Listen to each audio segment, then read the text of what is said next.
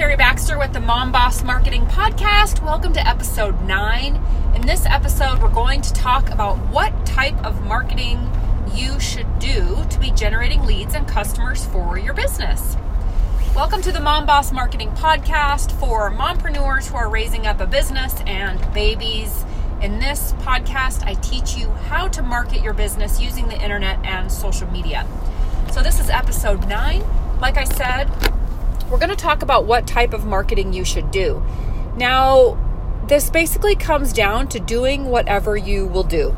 I know that sounds like common sense, but you would be surprised how many people try to do something that just because it looks like a shiny object and everybody else is doing it and it looks like it's working. So you try to, shove a round peg into a square hole and it just doesn't work. So you have to do whatever the thing is you will do. Do whatever is easiest for you and then do it consistently. So if you love talking to people, then that's what you should do.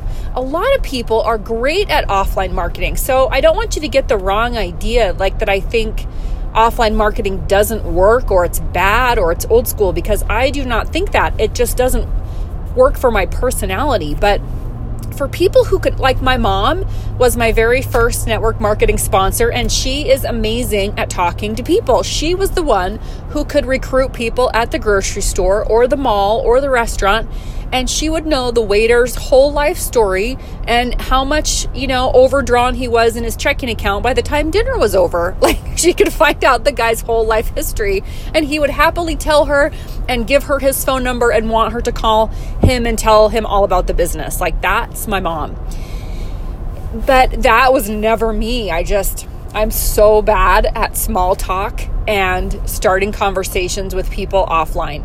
So, some people are great at that. Other people are great at talking to their warm market, their friends. I have another friend of mine who does network marketing, and she is amazing at talking to her warm market. And I think she did a lot of it through Facebook Messenger, but she just reached out to all of her contacts. She had a huge warm market. She's very well known in the community, and she went to a local college, and she still keeps in touch with all of her friends from high school and college. And it was very easy for her to reach out to all of them and build a big team fairly quickly. So that, that's kind of her jam. And I'm sure she'll keep talking to her warm market and keep expanding her team. Again, that wasn't me. I did not have a huge warm market. I bounced around from college to college. I bounced around from school to school growing up. So I have friends in all of those places, but not close friends and not people that I could reach out to and, see if they were interested or if they wanted to come by and have coffee and talk about my business. Now, I don't drink coffee, but that's another side story. So that's just another method, talking to your warm market. Then there's social media marketing, which is a lot of what I teach, which is prospecting on Facebook, prospecting on Instagram, LinkedIn, all that social media type marketing where you're creating a new warm market, you're building an audience, and then reaching out and building rapport and talking to those people. That's another type of marketing. And then the fourth one I would say would be cold market online, basically using a sales funnel, like creating a squeeze page or an opt-in page where people can enter their email address and building a list and getting to know people that way. Again, it's a great way to do it. It's when I told you my story about how I first came online in 2007 and started lead generating that way. That's what I was doing. I was building opt-in pages and driving traffic to the page and building a list and then offering that list, my service, my products, or to become a team member. So that's a fourth way you can do it. But if you hate building websites and you find it very impersonal or very boring or very tedious or confusing, you're going to hate that. And then you're not going to do it. So pick the method that works for your personality, that you find enjoyable, that you can, see yourself doing over the long term. I forgot to mention blogging. It kind of goes with the social media marketing, but creating a blog and getting opt-ins that way, maybe using YouTube videos and a blog, is another amazing way to build a business on the internet. again, it's just picking something that you'll stick with over the long term. So, think about that. Think about which one fits your personality, and then set a goal for the day of how many people you'll reach out to every day, whether it's your warm market, your cold market offline, people you don't know, but in real life, or people through social media, or building a website, generating traffic and getting some leads to your list through sales funnels and websites and web pages. There's lots of different ways to do it. And here's another thing. When it comes to network marketing, you have to make the process of bringing in new customers or new team members duplicatable, but the way you get your leads doesn't have to be duplicatable. So let's say you're building a team and you recruit a doctor, and the doctor's like, this is amazing, I love these health products, I'm going to put them in my doctor's office. And so he puts the products on a shelf in his office, and he gets customers that way. Does that work? Yes, absolutely. If he brings in new team members, do they have to duplicate the way he gets customers? Do they have to go get a medical degree and an office and get some clients so that they can come into his office and that's how they sell products? Absolutely not.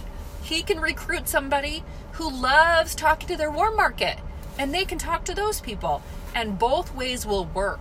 So the way you do your lead generation and your prospecting does not have to be duplicatable or duplicated, but after you have a lead, what you do with them should be duplicatable. So in our company and our team, when we have a prospective teammate, like I've invited somebody to take a look at the business and they say, sure, I'd like to take a look, what I do with that person should be something everybody can do. And what we do is we put them in a Facebook group and tag them in a video that explains the business. So let's say that's what I do, but the doctor can also do that, right? The doctor can say, oh, you're interested in doing the business. Sure, let me friend you on Facebook and I'll add you to this Facebook group and let me know if you have any questions. And he tags him in the video and he's done. He washes his hands, he's out. Maybe he follows up in a few days or whatever. But for the most part, that's how he brings in people, and that's how anybody else can bring in people, and that's how you recruit. So that process is duplicatable, and that process is something that everybody will do. But the way you bring in leads does not have to be the same for everybody. So hopefully that clears up some things, because a lot of people will say, well, if I start a blog, that's not duplicatable for my team. It doesn't have to be. You can build a blog and bring in leads that way, and you can still teach your downline to use Facebook to bring in leads, or to create a list of 100, or whatever they're comfortable with. So let me know if you have any questions about this. It's some new ideas. I know that a lot of old school network marketers think every part of the whole system has to be duplicatable, and I disagree with that. So let me know if you have any questions.